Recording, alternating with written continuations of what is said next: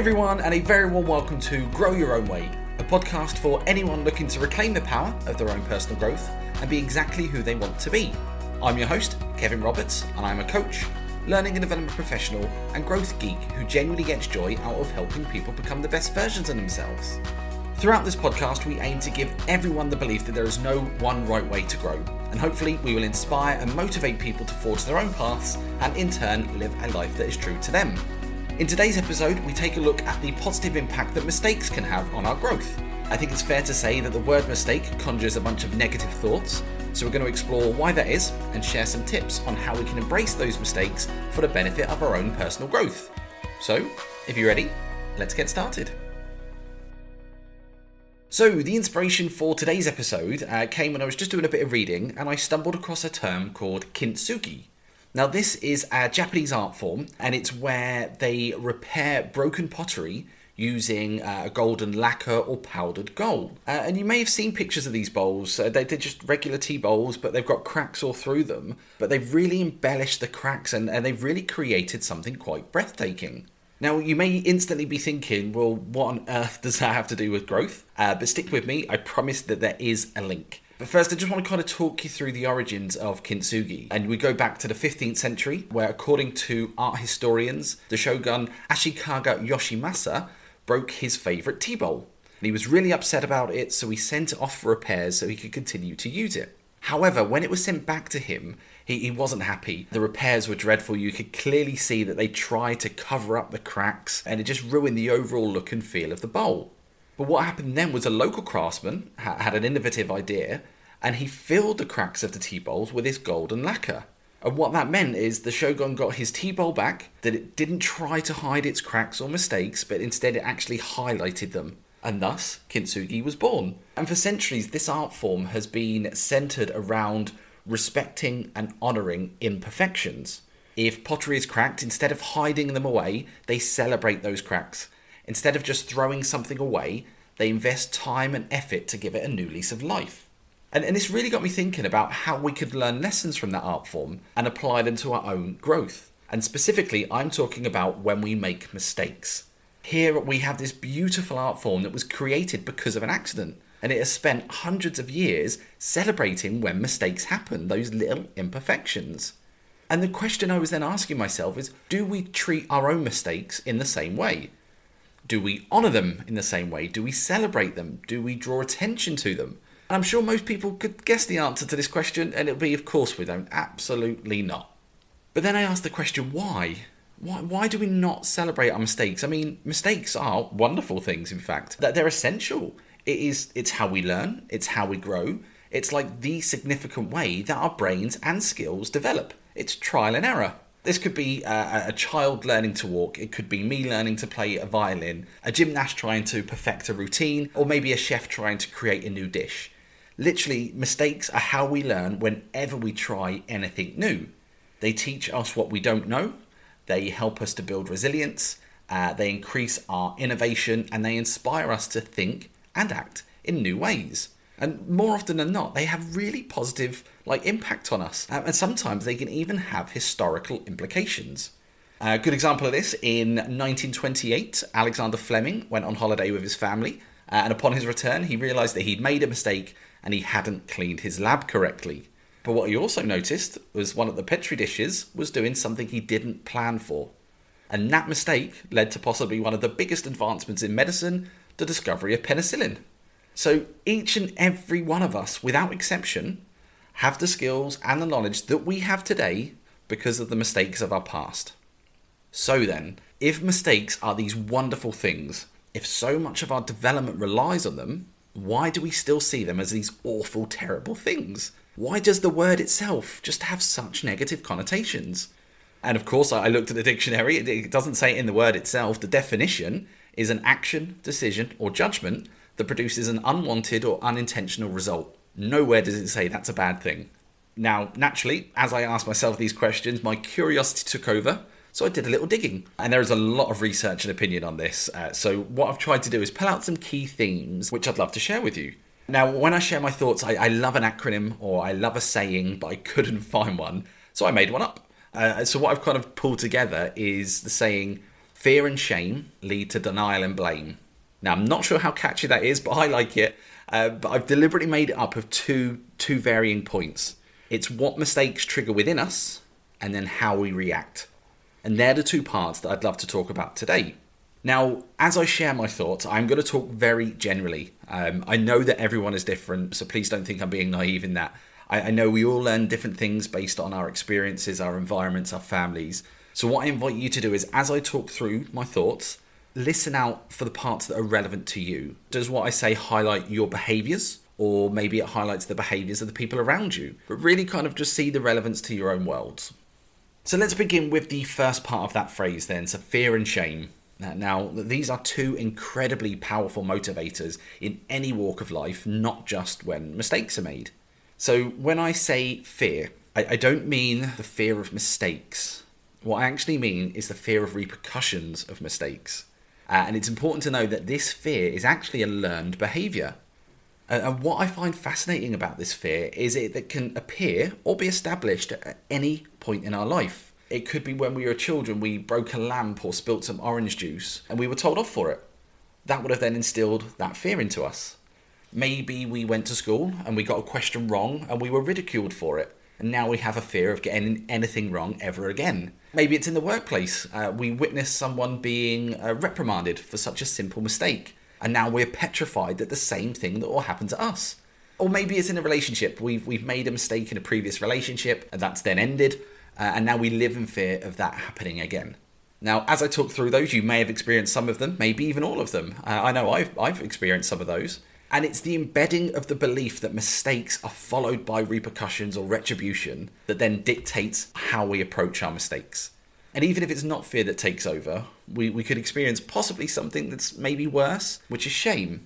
Now, ask yourself the question, when was the last time you felt shame?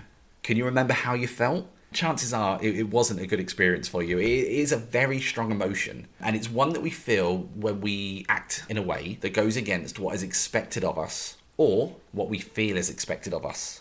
And this shame can manifest itself in those situations that we referenced before, or so many different ones. We may think that parents, partners, teachers, colleagues, managers all have these certain expectations of us. So if we make a mistake and act in a way that goes against those expectations, we can very quickly feel as though we've let them down.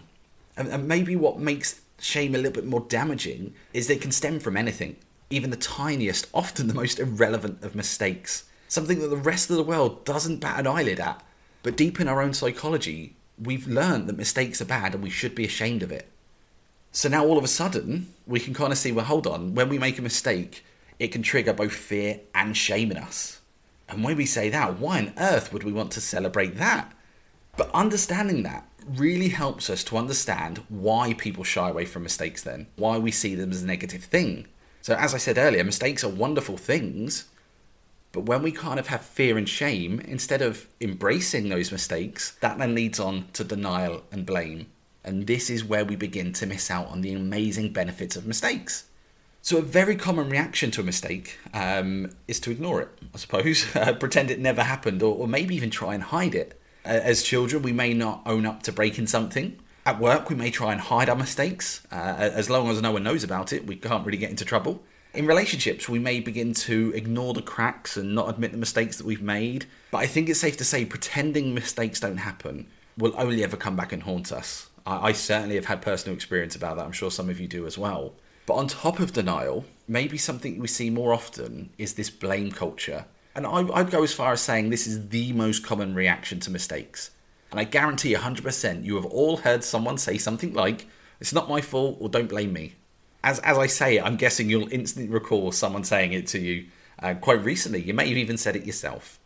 And once again, this appears all throughout our lives. If we're constantly taught to be afraid or ashamed of a mistake, that gets so tightly connected to our ego that if something does go wrong, we have to show that no blame should be apportioned to us. So sometimes we will say, "That's not my fault," and it may be a true statement, but why do we need to say it? I say we're just trying to show that actually no shame should come upon us. But I suppose that's something for another day, that part. The part that I really want to talk about, the part that fascinates me, is when it is our fault, when we have made a mistake. We still look to shift blame away from us. So I ask you this, have you ever kicked a table or stood on a piece of Lego? What did you do? I'm guessing you blamed the table, or you blamed that someone else left that Lego on the floor, but you did the action. I was with my brother at the pub the other day, and he kicked a table and spilt his beer. And you can guess what his instant reaction was? He blamed the table. He blamed an inanimate object. And look for this in everyday lives. You see it everywhere, and it's so common. Where someone could be late to a meeting and they'll blame the traffic or a queue for a coffee or their emails. A glass falls out of a cupboard at home. Although we open the door, that's not our fault. It must be someone else who stacked it wrong. I can go on and on. Hopefully you'll get my point there.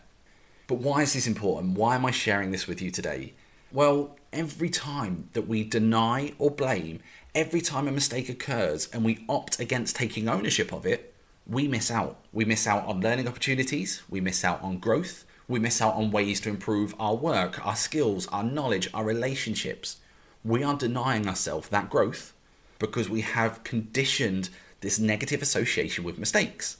So after listening to today's episode, what I would absolutely love is for people to break that pattern, to take control and to recognize mistakes. I'd love people to learn from Kintsugi and understand that celebrating those cracks can make us stronger in the long run. Now, as part of this podcast, it leads me to how we achieve that. So I'm going to share a few tips that could hopefully help you embrace those mistakes. And I think I've got 4 of them today. So tip number 1 is to check your automatic reactions. Now, the next time you make a mistake, and believe me, there will be a next time, ask yourself how you reacted. Did you instantly blame someone else or something else? Did you try to avoid the mistake or try and dust under the carpet or pretend it never happened? Now that is such a simple step, but believe me, it is incredibly powerful because what you're doing is you're bringing your unconscious behaviour to the forefront of your thinking. And the best way to begin to change how you deal with mistakes is to understand how you react to them. Now, I suppose the long-term aim of this would be to kind of recognise your reaction in the moment, there and then. But if this is a new behaviour, then doing it retrospectively is a great place to start. And once you've done that, you can then take on tip number 2, which would be to take time to understand what triggered that reaction. You've done amazingly well to look at your reactions, so why not go even deeper and try to understand what caused it? If your automatic reaction was to deny the mistake or to place blame elsewhere, why did you do that? Were you afraid of the repercussions? Or maybe shame was the driving force? Now, this can take a bit of getting used to as well, but the best way to do it is just simply question yourself. Why did I pretend that mistake didn't happen? What was I afraid of? How did I think people would see my mistake? Why did I not want to take ownership? What would have happened next? And these questions are so important because you need to find the answers to be able to take advantage of the next tip, which is to identify the growth opportunities within your mistake. And this is almost like the pinnacle of the whole episode of what we're trying to achieve. If you find out that you've been hiding mistakes from your partner, for example, what could you learn from that? Is there an issue of trust that needs addressing? Is there an opportunity to be more open with each other? Maybe it's an opportunity for you to be vulnerable and really let someone in and build a connection that way. Think about if you make a mistake at work and then you own it. What can you learn? By asking those questions, you get to learn how to do a task correctly. It could create stronger connections with people who are there to support you. And it shows that you have a willingness to improve. But I suppose most importantly, it helps you get better at your job. And no matter where you look, there are learning opportunities within your mistakes. Literally the other day, I opened a cupboard in the kitchen and a mug fell down, and on its way, it smashed a few other glasses and a plate. And whilst it was annoying and it was a mistake, I still looked from what I could learn from that. I didn't blame anyone else. It's like, well, it's a mistake, it's happened. And what I learned was, okay, we need to be more careful about how we stack glasses in the future. Now, when I put everything away after the washing, I am much more aware of the placement of mugs. So try it on your next mistake. Just take some time and ask the question, what could I learn from this? And my last tip, following those 3, would to be celebrate these lessons. Tell people what you've learned. Now, I make a lot of mistakes. I know I do. I'm especially good at breaking things. It's generally a running joke about how much I break. Yet anytime something happens, I'm not fearful. It's something that happens. It's going to continue to happen. But what I always make a conscious effort of doing is to share what I've learned from it. So the example of the cups falling from the cupboard, I told people how I can prevent it. So I said, I'm going to be more cautious when I stack things up. Someone else could listen to that and say, okay, I'm going to follow suit as well. How else has it impacted me? If I cook something and it's not to everyone's liking, a few years ago, that would have sent me kind of like, my ego would have been so tightly wound into that I would have felt shame and said, oh my God, I've provided something that everyone hates. Oh, how bad am I? I'm never going to cook again. Luckily, I don't do that. I follow these tips. And what I do now is, okay, what can I learn? And I open a dialogue about, okay, could I use more or less of an ingredient? Could I use a different protein? And when I share those lessons, I get feedback from people. So not only do I benefit, but if I'm cooking for them, then they're going to benefit in the long run as well. And these 4 tips are incredibly simple when we think about it. It's check your reaction, understand the trigger, identify the growth opportunity, and tell people about it. 4 very easy steps. However, I will be very honest and say this can take time. You may listen to this episode and immediately change your responses. Alternatively, it could take you a year or so. And this has genuinely been a huge part of my own development. I've worked so hard to stop reacting out of fear and shame and to stop hiding my mistakes. But now I love the fact that I have all of these opportunities to learn each and every time I make a mistake. And I know, it's not a case that I know I am a stronger person, I am a better friend, I am a better colleague because I embrace those mistakes. So I set the same challenge for all of you. From today, make a more conscious effort to own your mistakes. Remember that art form of kintsugi. Those little mistakes make something even more beautiful. So treat yourself the same way. And when you own your mistakes, when you learn from them, when you grow from them, I promise you that you too will be an even more beautiful piece of art. And with that arguably very cheesy line, we've reached the end of today's episode. I hope that you are now perhaps have a different viewpoint of mistakes and start to see them as the growth opportunities that they are. Now, I've had a lovely bunch of messages recently on Instagram and LinkedIn. One listener told me that I was her walking buddy, which really put a smile on my face. And I've also received some really interesting suggestions for future episodes. So please continue to get in touch. I really do love hearing from you. Of course, please continue to promote the podcast in your own wonderful ways, whether you're posting things on social media, rating or commenting on the podcast directories, or just telling your friends. I really do appreciate your support in getting the podcast out there. So a big thank you to each and every one of you who listens in. As always, I am truly, truly grateful. I hope that you all stay safe and well, and I will speak to you on the next episode of Grow Your Own Way. Goodbye.